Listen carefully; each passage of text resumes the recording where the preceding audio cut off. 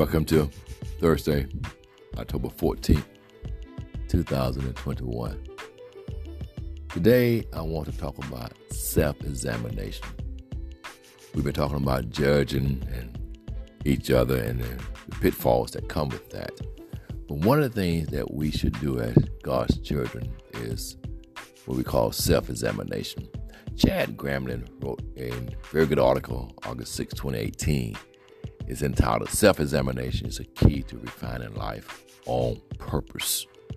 So brothers and sisters, when we think about the necessity of self-examination, Lamentation 3 and 4 of the English Standard Version says, let us test and examine our ways and return to the Lord. Refining life on purpose is a matter of conventionality as much as it is a practice. The on purpose part of the vision addresses it, and the intention is that we do it on purpose. The simple verse from Lamentations shows us the Bible's mandate to identify within ourselves what our motivations and ambitions are, what the matters of our heart really seek and desire. Are those matters of sin or glorifying the Lord? You may be surprised when it is and isn't one or the other. Edwards considered this and took intentional action to ensure his heart pursued the glory of God more often than sin.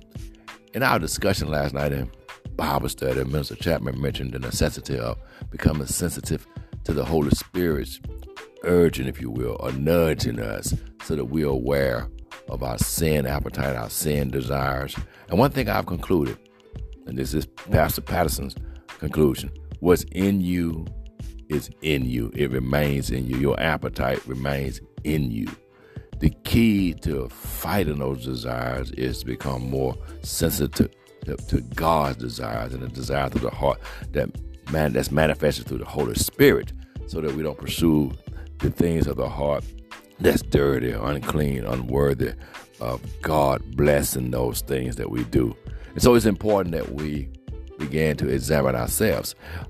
No man knows you better than you and God. And so self-examination. And self-examination, this author says, is not self-help. It is not self-help. Listen, when you ponder much about things of the flesh and the relationship to them, you can see the present condition as one that envied others, perhaps even jealous when they experience good fortune. So then what does it mean then if it's not self-help? Let me read this to you. I think it would be advantageous every morning to consider my business and temptations and the sins to which I shall be exposed on that day, and to make a resolution how to improve the day and avoid those sins. I never knew before what was meant by not setting our hearts on those things. It is not to care about them, nor depend upon them, nor to afflict ourselves with the fear of losing them, nor to please ourselves with the expectation of obtaining them, or with the hopes of their continuance. Wow. Holy Communion and new creations. When you think about communion, we always at Redeemed, we're constantly pushing the need for self-examination.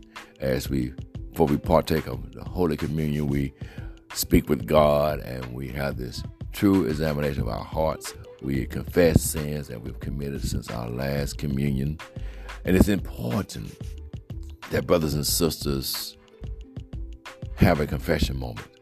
And often we say we should daily confess, because we may have said something or did something or maybe just failed to do things. So as I close today, I want to put two big words on us that we often talk about loosely: character and integrity. How is your character? What is your integrity like when it comes to God?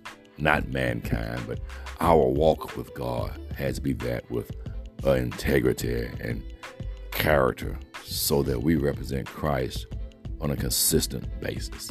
So Spend some time in self-examination, brothers and sisters. Have yourself a thankful Thursday, and remember to finish strong.